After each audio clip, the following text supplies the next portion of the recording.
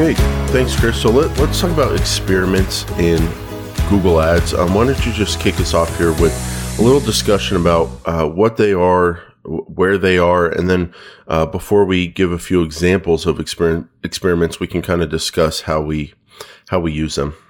So experiments are something that I am a big fan of. I know I've said the word experiments a million times probably on the podcast over the years, and that's because I actively use them. Sometimes we talk about things that I don't actively use, but for experiments, it is absolutely something that I use a lot, and the reason is, the easiest way to explain them is essentially make a guess about something you want to change in Google Ads, and if there's a risk that you might screw up the success of your campaign, it's a risky time for you to make adjustments because of the certain amount of success that you're having, either with click volume, conversion volume, quality of traffic, whatever.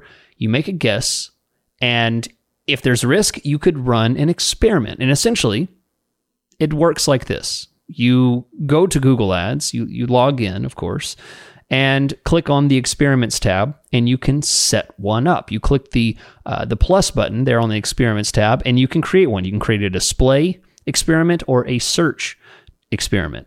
And what we're going to talk about today is all the options in what everybody cares about, display. Just kidding. We're going to talk about search. We're going to talk about what matters in search. We're going to talk about all the different ways that we think you should be using an experiment. And it's essentially take your original, you duplicate it, and then they run concurrently. Okay, so half the budget can go to one and half the budget can go to the other. This is something that does not exist anywhere else in Google Ads. You cannot just create a second campaign and get the same results. Experiments are exclusive for the ability to run concurrently and split the budget. If you run a separate campaign that you duplicated, you're going to run into cannibalization issues. It will not be an even 50-50 split. Google has to pick between the two. That's not an experiment. This is the only way to do it without a cannibalization, without a competition issue between the two, essentially.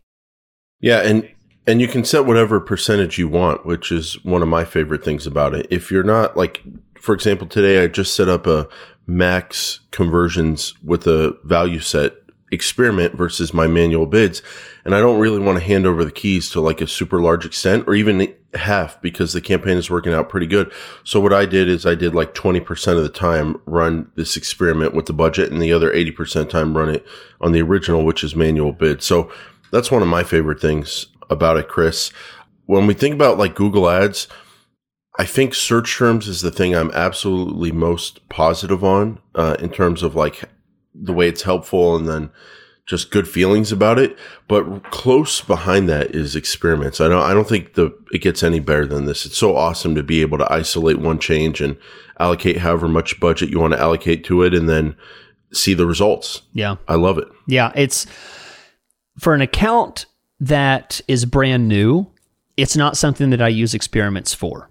So I wouldn't really say that an experiment is something important for a campaign that I've been running for a month, or a brand new account that I just launched, it's been running for a month or maybe two.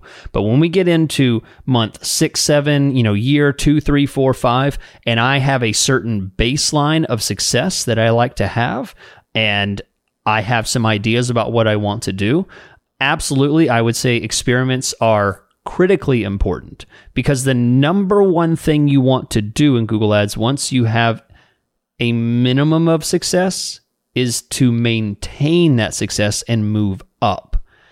I can't tell you how many times I see people that say, hey, I heard you talking about the podcast about, max conversion value. So I went ahead and went from manual to max conversion value.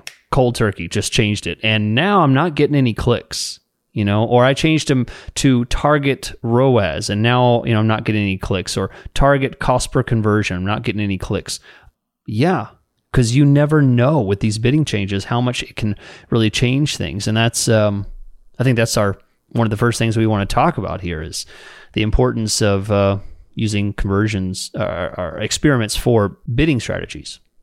Yeah. And then just like close out the first section here in terms of how important they are, it's one of those things where it's like, well, you can make an argument they're not important at all if your campaign is going well, but you can also make an argument like they're one of the most important things, and you can't really run a campaign without it because you should always be testing something. So I think one risk is like you don't want to mess with a good campaign and take it too far. Like there's only so many things you can test, but it definitely is something that should be part of like a campaign strategy in the first 6 months of the first year, testing out some of the things we'll talk about. So